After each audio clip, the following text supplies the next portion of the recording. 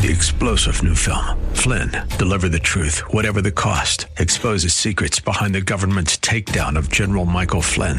Flynn knew what the intel world had been up to. He ordered the first audit of the use of contractors. This set off alarm bells. He told the truth. He was the most dangerous person for Donald Trump to hire. They had to get rid of Flynn. Flynn, deliver the truth, whatever the cost. Available now. Watch it today. Go to salemnow.com. salemnow.com. The views and opinions expressed in the program are not necessarily those of this radio station or its sponsors and should not be construed as legal, tax, or investment advice. You should always consult the appropriate advisor before making any financial decision. All rights reserved. Now, AM 1220 KDOW presents New Focus on Wealth with certified financial planner Chad Burton, drawing from his 28-year background in finance and investing to help you make sense of your money matters. New Focus on Wealth. Get a new focus on personal finance, wealth management, Wall Street, and the economy. Now your host for New Focus on Wealth, Chad Burton. Welcome to the show. I'm your host, Chad Burton, certified financial planner. If you have a money question for the show, just shoot me an email, chad@chadburton.com. Do a couple of emails here in the third segment. Well, as I was mentioning last several podcasts, we got to this point where bonds were attractive again, where I was wanting to do individual bond ladders for the first time since like 2006, 1 to 10 years on municipal bonds, 1 to 5 years on corporates. And that still looks pretty attractive. But boy, have we had a bond market rally here in the last few weeks. We've got, if you look at the bond market, you can use the ETF AGG, which is a Barclays Aggregate Bond Index ETF. It tracks kind of the overall U.S. bond market at the the higher quality bonds. Back on October 20th, that ETF was down 16.6% for the year, and there's been a rally of 5.6%. So it's now down. Total return is down about 11% for the year. So it's quite a rally. We have the 10-year Treasury rates go above 4% and fall back down to closer to, around 3.5% or so now. Now, inflation has, as I've mentioned in the past, that it has come down, but we still should see the Feds raise rates at least one more time, if not more, because some of the things are a little bit sticky. The supply chain, though, is better than I think most people expected. Looks like China may open up a little bit more, but we still have a very inverted yield curve where you can get over 4% on even, 52-week to 2-year U.S. Treasuries, and the 10 years under, 4%. And so that can change a bit at some point.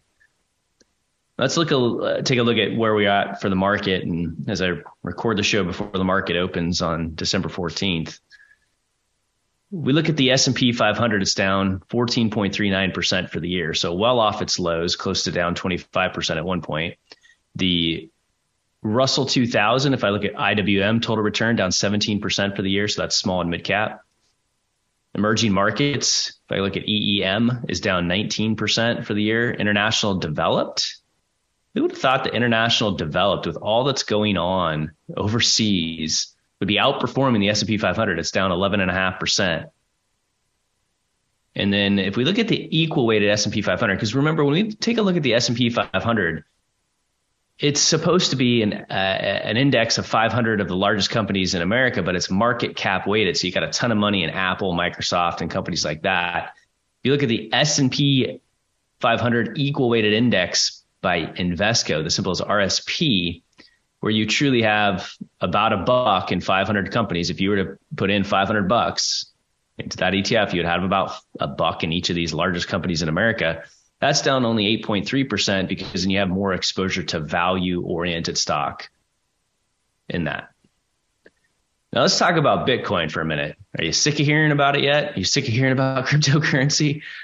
Well, Bitcoin year to date is down 62.32%. Now, yet the Bitcoin Trust, because that isn't directly investing in Bitcoin, it's investing in Bitcoin futures, is actually down 75.8% for the year. Painful ride there. Let's put it back in perspective, because as I mentioned before, if you look at the S&P 500, right, we're having a negative year. The S&P 500 for the year is down about 14%, but let's put that in a 3-year perspective. It's still up 33% for the last 3 years, people. All right. So most people's return, if you kind of had a well-diversified portfolio, should be flat to positive over the last 2 years. Basically in 2020, we kind of, had that big correction and then big rally back. And then the market just skyrocketed in 2021. And then we gave it back in 2022. So if we look at the 5-year average of Bitcoin, the actual price itself is up 8%. But the Grayscale Bitcoin Trust, symbol GBTC, the price percentage change is down 67.69%. The S&P 500 over that same period of time is up 50.6%, almost 50.7%. So over the last 5 years, S&P 500 has crushed Bitcoin, plain and simple. All right. Now, FTX, this company that essentially took coins and lended on coins, and this is not as much of a cryptocurrency issue as it is a FOMO issue and people wanting to believe. And there's a lot of politicians and even country issues that are going to come out of this. There's been over $7 billion of lost assets. And unfortunately, it's probably a lot of just people that couldn't afford to do this. So people had the FOMO issue, fear of missing out. I got to get in now. I got to buy some Ethereum. I got to buy some Bitcoin. I got to go stake it. I got to make some, you can stake it and you can not only own the cryptocurrency, but get 6 to 10% return from lending it out to other people that want to borrow and trade it. If it's too good to be true, it probably is. And that's what happened. And a lot of people got sucked in. And, as Rob and I talk about on radio all the time, we can't sit there and pump up a stock and go buy it. It is illegal. Yet all of these different people, celebrities and people in sports industry were pumping this stuff up. And then unfortunately, a lot of people, again, that couldn't afford it lost their money. This guy that looks like he spends way too much time in his mom's basement playing video games and forgetting to get his hair cut was running this $1 billion company on QuickBooks. There's nothing wrong with QuickBooks, but that is not a system for a large company like that that's dealing with tons of transactions and lots of money flows and everything else. And I mean, this is it's such a disaster. There definitely has to be anything that's related to cryptocurrency, because again, it's not the cryptocurrency. It was the issue that people found out that, hey, I can create these business platforms and trading platforms and make money on people that want to trade cryptocurrency, want to lend it out to other people to trade it. And, then there was just the people were just basically using this as their own checkbook. Ridiculous. I mean, this is just blows my mind. The thing that needs to be talked about more, though, on this cryptocurrency issue is that these people got a high ESG rating. A high ESG rating. That's environmentally, socially, and governance rating. So that's when a company, if you make it into an ESG index, it means that you're supposed to have a high ESG rating, which means your company is doing good things for the environment, good things for society. And in terms of the board that oversees the company, there's good diversity and things like that. They got a high ESG rating, higher than many companies in the S&P 500. Who the heck is doing these ratings? It's starting to become more of a crock than what people were trying to say. I want to invest in companies that aren't polluting the environment, that are not supporting causes in society that I don't believe in, and that have diversity on the board. It's not just a bunch of old white guys. There's diversity in terms of races and gender and things like that. And it's a joke.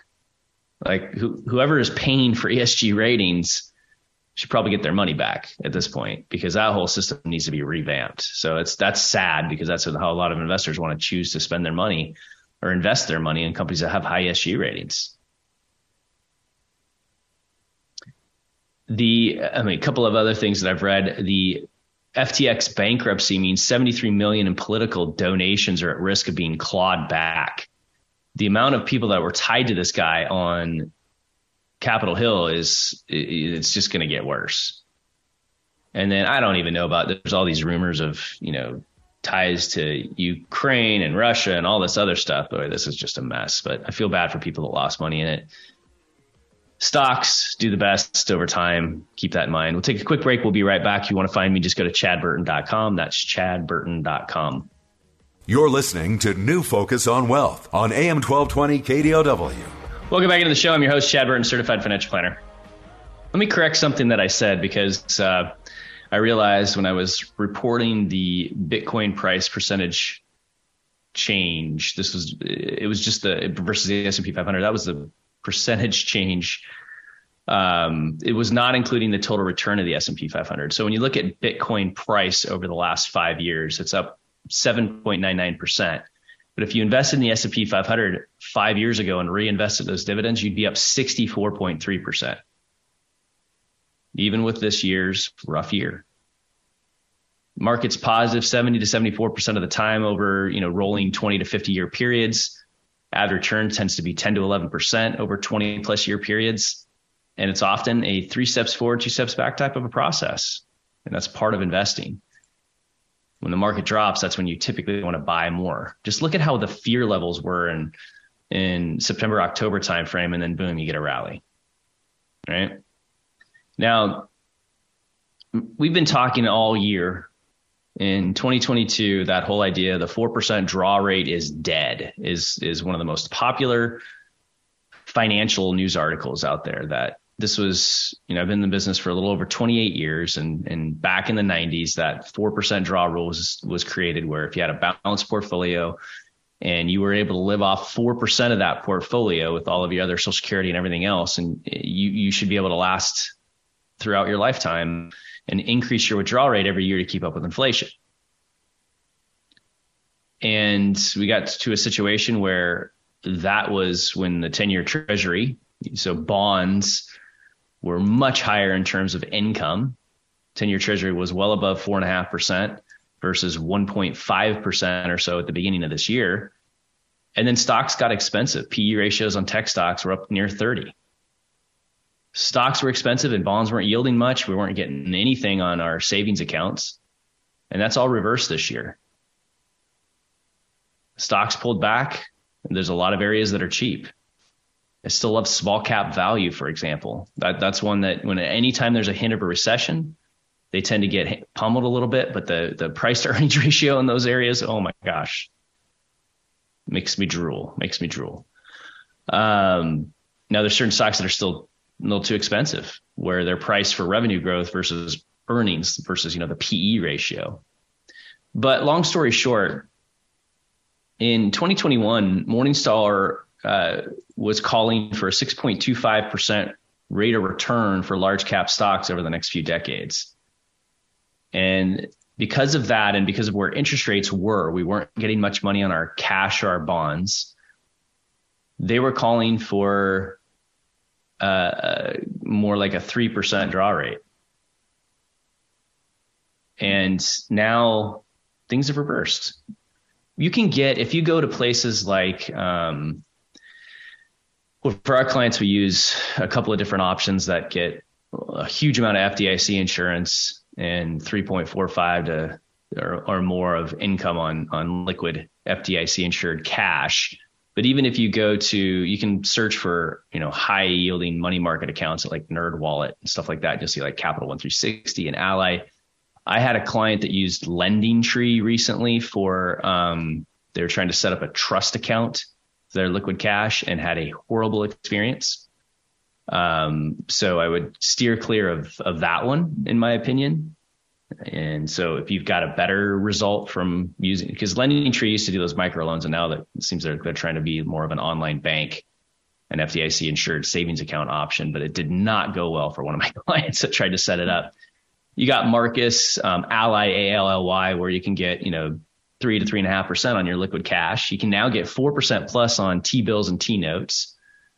You could buy those at a treasurydirect.gov account or even secondary market through your Fidelity, Schwab, and TD accounts.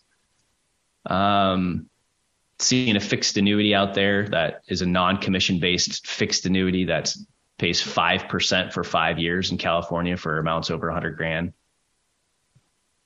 So interest rates have come up. So people are able to earn money on their safe money now. And stocks and bonds have both pulled back. So if you look at something like Vanguard Balanced Fund, VBIAX, which is kind of a barometer for a 60% U.S. stocks, 40% U.S. bonds fund, it's down 14%. So a lot of the expensiveness in those areas have changed. So Morningstar recently upped the amount that they're saying, okay, that's a safe withdrawal rate now. So rather than going from like around the 3% range, they're saying, 3.8% is pretty good now. So you're back closer to that 4% draw rate. Morningstar Investment Management 30-year return forecast for U.S. large growth stocks is now at 9.65%. So there's an article in Financial Advisor magazine by Suzanne Woolley. So we went up from 6.25% to 9.65% to 2021. I believe a diversified stock portfolio over a 20-plus year period will average, around 10 to 11%. But remember, 30% of the time it's negative. So you have to be aware of that as an investor. U.S. investment grade bonds are now expected to return about 4.5%. I've been doing some corporate bond ladders for retirement accounts, that 1 to 5 year ladders that are with the total return expected from buying some of those bonds at a discount is over 5%. And that way you have a specific amount of bonds, like 20% of your money coming due each year that people can use to spend if they need to in retirement. Love that approach. Doing 1 to 5 year in retirement accounts. And for people that need cash flow and a good rate of return in a taxable account, like in California, I do 1 to 10 year bond ladders, where if you put in $500,000 every year, you've got about $50,000 of principal coming back to you somewhere around in that area, depending on how much premium you're paying for the bonds in order to spend. So it's a good way to do cash flow planning now. The long-term inflation forecast has also risen to 2.84% from 2.21% in 2021. So that's a good rate to use on all of your expenses in retirement. But I would use 5% on any healthcare costs that you have in your retirement plan. That's what we do, and our planning department does at EP Wealth. And at 2.84% sounds really low versus what we're experiencing right now, and versus what a family of, say, 4 or 5 experience. But in retirement, it's different. You have that smiley face spending situation. You retire, you're doing your bucket list, you're spending a lot more money. You get into your mid 70s and 80s, you eat less, you go out less. You're just not spending as much, and then all of a sudden your healthcare costs pick up. So if you're using that rate of inflation on your majority of your costs, but 5 to 6% on your healthcare costs, that's pretty good for a cash flow plan. And Christine Benz, which is Morningstar's director of personal finance and probably one of the top 5 financial article authors out there, she says the biggest lift to our withdrawal rate came from higher fixed income yields and cash yields. Because we're on a new path, right? We enjoyed this really low decade or two of inflation and interest rates that have been coming down, and now that has to normalize. Morningstar Outlook also indicates that boosting the percentage of stocks in a portfolio above 50% won't have much impact on a retiree's starting safe withdrawal rate. This is a shift in recent years when equities had significantly outperformed bonds.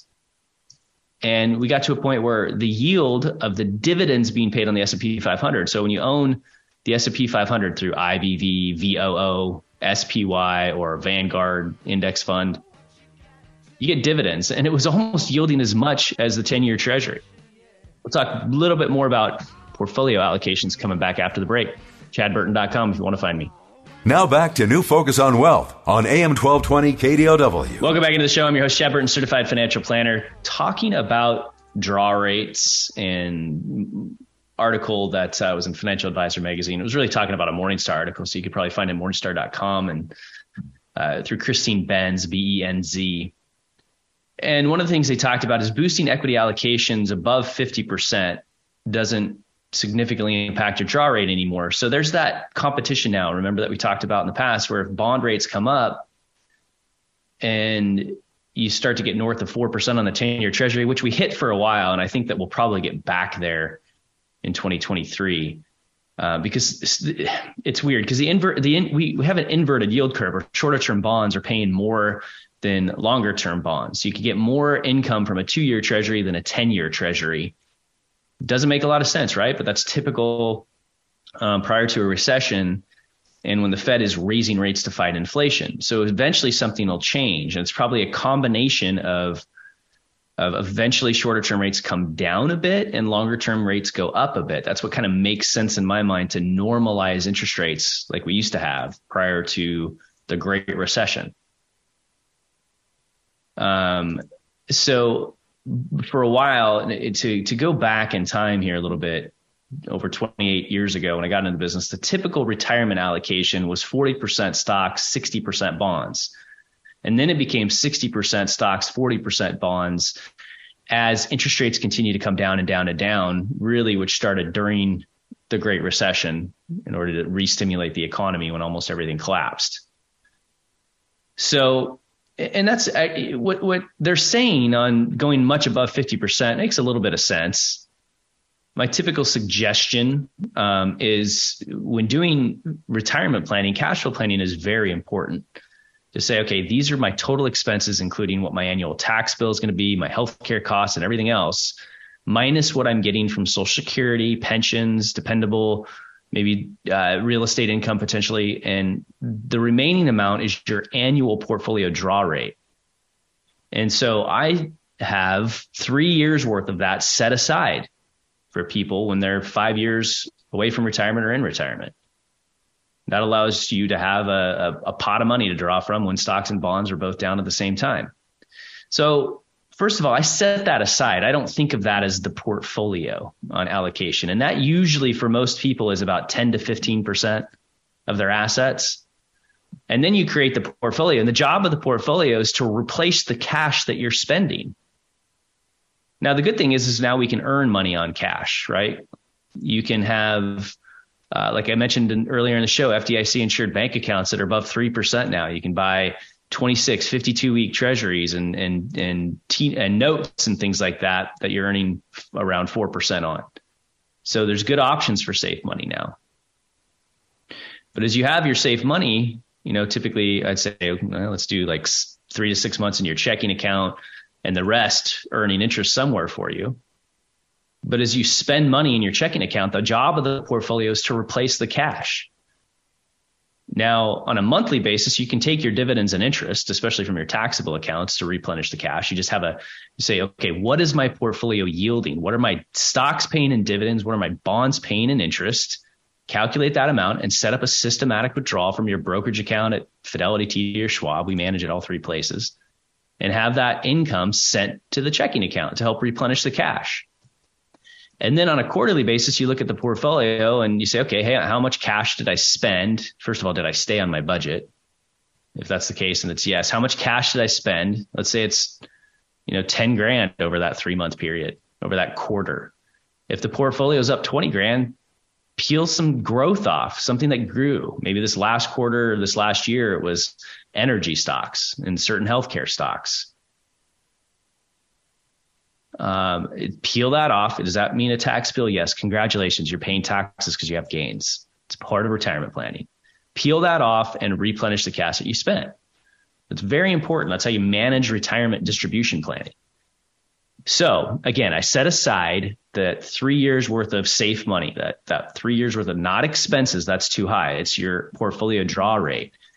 And the rest of the portfolio, I typically favor that kind of 60-40 approach, 60% growth, 40% defensive.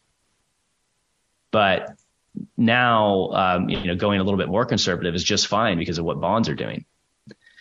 Now, let's get into that 60% growth, 40% defensive. That's not 60% U.S. stocks, 40% U.S. bonds. No. It's a lot more detailed than that.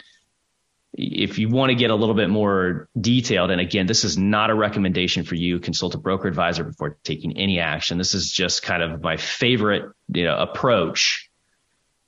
Right now, it'd be somewhere around 46% U.S. stocks, 13% international, because look, international developed has outperformed the U.S. Emerging markets is on sale. So if we have a break in the Russia crisis, and if China truly opens up, I think you'll see some really good returns over the next 5 years there, but it's just very volatile. And then 31 to 36% in bonds and 5 to 10% in alts right now. And by alts, I mean things like commodities, real estate, other types of maybe direct lending funds and things like that for larger portfolios, but alternatives. So somewhere it's kind of a space between stocks and bonds. Commodities have been very important. We reduced last year exposure to fixed income or bonds and added to commodities, which has been one area that's up. You got commodities. What are commodities? Well, oil, soybeans, wheat, precious metals. Those are commodities. When you have inflation, it's because the cost of all those things are going up. And so the best way to fight against inflation is stocks, because companies figure out a way to charge people more money for their goods and services. And then commodities and things like inflation protected bonds, but those got too expensive even prior to the jump in interest rates. People kind of saw it coming. So going back to that article that Christine Benz was mentioned in, article written by Suzanne Woolley for Financial Advisor magazine, 3.8% draw rate was what they talked about. That's fine, but look, people, your draw rates change throughout retirement. It changes throughout retirement. The dynamic withdrawal strategy is what you need to do. That's where you base your spending and draw rate based on where you are at in life, what your portfolio returns have been. You got to realize that you have the smiley face spending in retirement, where you spend more in the beginning, less in the middle of life, like 75, 80, where, hey, grandma, have you even eaten lunch today? No. Okay. Well, I ate breakfast and I eat dinner. That's all I eat. That's the kind of thing I'm talking about. If we have older people in our families, we know exactly what you're talking about. So draw rates change. Let's say you retire early. Let's say you retire at 62 years old. Well, your draw rate from age 62 to age 65 until you get on Medicare is much different. In that scenario, you're paying a lot for your health insurance costs. You got to go to, if you're in California, for example, Covered California, how much does it cost for your family? And sometimes people have kids older in life and their kids are 26 and still on their health insurance, and they're paying, $26,000 or more for their family's health insurance coverage. Now, you got to be careful managing taxes, because you get some premium reduction for that. But then once you turn 65, you're on Medicare. And that's a different draw rate, right? Your medical costs go down. Instead of paying, $24,000 a year for the family, maybe you're paying $12,000 for you and your spouse for your supplemental insurance, your Part D, and all that other stuff that you have to pay for at 65 once you're on Medicare. And then you might be putting Social Security off until age 70. So then you have this different rate from age 65 to age 70, and then your Social Security kicks in, and then your draw rate of your portfolio goes down because Social Security is supporting a bunch of your spending. This is why you can't just do online calculators. And also where you're drawing money from in those different phases of life, and whether you're doing IRA or Roth conversions, depends on how much your tax bill is each year. And so there's a lot of different draw rates that we have to consider. It's not just as simple as 3.8% year one, increase it with inflation every year thereafter. I've never seen a retirement plan that does that. Never, ever, ever, ever. A lot of times what we do is we like to set things up for people that it's simple, so that they have, okay, here's my cash, here's my safe money, here's my portfolio. Let's set up a systematic withdrawal. And usually people, kind of hang with that same number for 2 or 3 years until they come in with the review and they're like, you know what, things are getting a little bit more expensive. Is it okay if we start to draw a little bit more out right now? And then we just look at the returns for the last few years. Yeah, you're on track. Let's go ahead and increase your withdrawal rate and adjust the amount of safe money that you have. So it's a constant adjustment. But it is good news that we can now earn some money. Inflation is coming down. There are certain things that are a little bit more sticky, but that tends to affect people that are not in retirement as much, right? When you're talking about the cost of housing and things like that, a lot of retirees are in their home already. They already had refinanced their mortgage or paid it off. So they're not getting hit by that inflation as much. And all the other items are coming down. If you've been waiting to buy a car, you're going to see some really, really good deals on used cars coming soon. You just look at what's happening with Carvana. I mean, a lot of inflation had to do with things like car prices, especially used cars going up. So let's keep that in mind. All right, let me hit a couple of emails before we start running out of time here. Boy, this one's probably going to be a little bit long, so I'll have to bring this through the break. This one's from Elaine. Hi, Chad. We love your podcast show. My husband, who's about 52, bought a long-term care insurance policy years ago through his previous employer when he was in his 30s. Due to his chronic health condition, he could not have been able to obtain long-term care on his own. The insurance highlights are current daily maximum, $416, remaining maximum lifetime benefits, $759,000, automatic benefit increase rider, 5% compound on the benefit. This guy just got a notice, though, of a 50% annual premium increase. $1,625 a year is now going to cost $2,437 a year. Talk more about the question whether or not they should keep the long-term care insurance policy, because I know a lot of you that bought it have faced these rate increases and you're wondering, what the heck do I do with this long-term care insurance policy now that premiums are going up? We'll take a quick break. We'll be right back. Now back to New Focus on Wealth on AM 1220 KDOW. Welcome back into the show. I'm your host, Chad Burton, certified financial planner. As a CFP, I deal with taxes, insurance, retirement planning, estate planning, investing. It's all fair game. This one's on insurance. Talking about Elaine and her husband that had bought a long-term care insurance policy from a previous employer for $1,625 a year, but he's getting a rate increase, a 50% premium increase to $2,437 a year. And here's the deal. They're in their early 50s.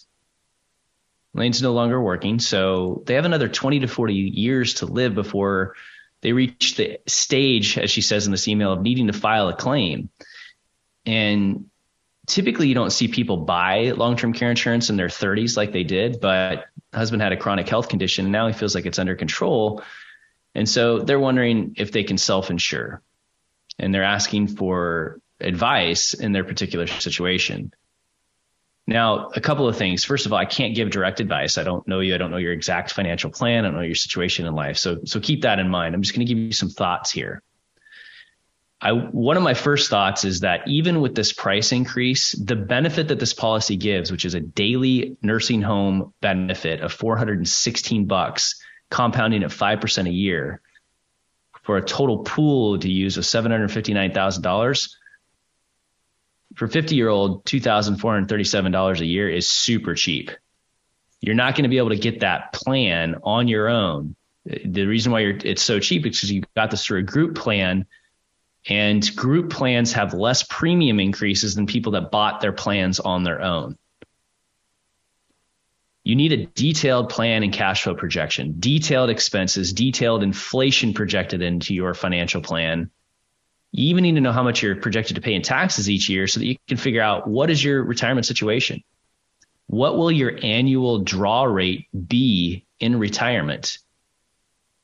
And you can then use a financial plan. We can run all sorts of different scenarios. Once we have a base plan built, we can run financial models that say a nursing home stay for 5 years at age 80, a second home at 70, all these different scenarios that we can run once the base plan is built. That's what our financial planners do.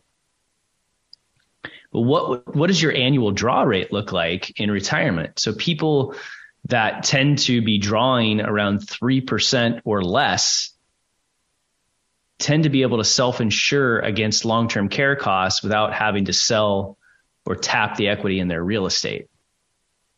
If you're drawing more than that out of your liquid assets, then you might have to sell a rental property if you have one, or eventually, you sell or move out of your home into assisted living and use those assets. So you have to run those scenarios. Before you ever do anything with an insurance policy, you get a full physical. A full physical.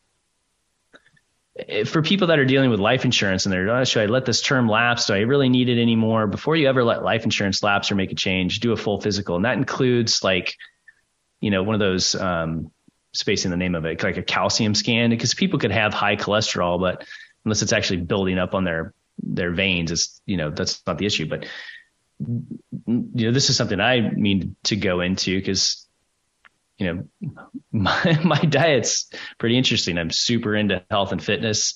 I kind of do keto all day long, but I eat carbs at night so I can sleep better. So literally on a daily basis, I'm eating a ribeye steak for breakfast. So I got to keep an eye on my cholesterol. But if it's elevated, I'm not too worried unless I get a calcium scan. I'm kind of getting distracted here on going on geek out on my biohacking stuff. But look, you got a chronic health condition. You need to know where you're at with that.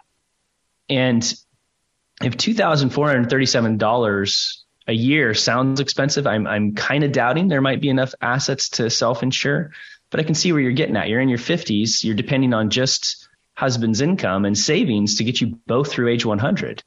So it's a big decision here. If it were me, I would probably keep the policy until I could get all these physicals and things like that done and just continue to review it rather. Because you're probably going to face more increases in the future and have to have this decision again. And a lot of times when you get these rate increases, like in this situation, they could literally cash this thing out and take a $40,700 cash payment to surrender the policy. Or there's typically options to reduce benefits and stop the increase in benefits. And so depending on what your long-term detailed financial plan looks like, you've got to make the choice that's right for you. But knowing that there's a chronic condition here, you got to think about your family. You both have parents. Unless you're adopted, you know what health issues your parents have been facing. Is there a history of Alzheimer's? Is there a history of dementia? The other thing to think about too is that the way that things tend to work is women tend to spend a longer period of time in nursing homes. Men tend to go in for a shorter period of time and then die. And women tend to go in and live in nursing homes and assisted living facilities to a longer period of time. That's just what statistics have been showing. All right, let me switch gears and go to a different email real quick. This one's from Ben. I'll be turning 50 in 2023 and plan to max out my 401k. And so those of you that know, that's going up, right? And next year, we're going to be able to do $22,500 if you're under 50, plus a $7,500 catch up if you're over 50. So people that are over 50 can put 30 grand into their 401k, either pre-tax or into a Roth 401k or a combination of both. Currently, my 401k has 7.5% Roth money. The rest is pre-tax. I plan to work for another 15 years and I'm at a high tax bracket. What would you recommend that I contribute to my employer or to my 401k as pre-tax or Roth or a mix? Look, this is where you got to do some tax planning and talk to your financial advisor or your CPA, because the way that taxes work is it's a bracket approach. Not all dollars are taxed at the same rate. So Ben, I'm just going to approach this as if you're single.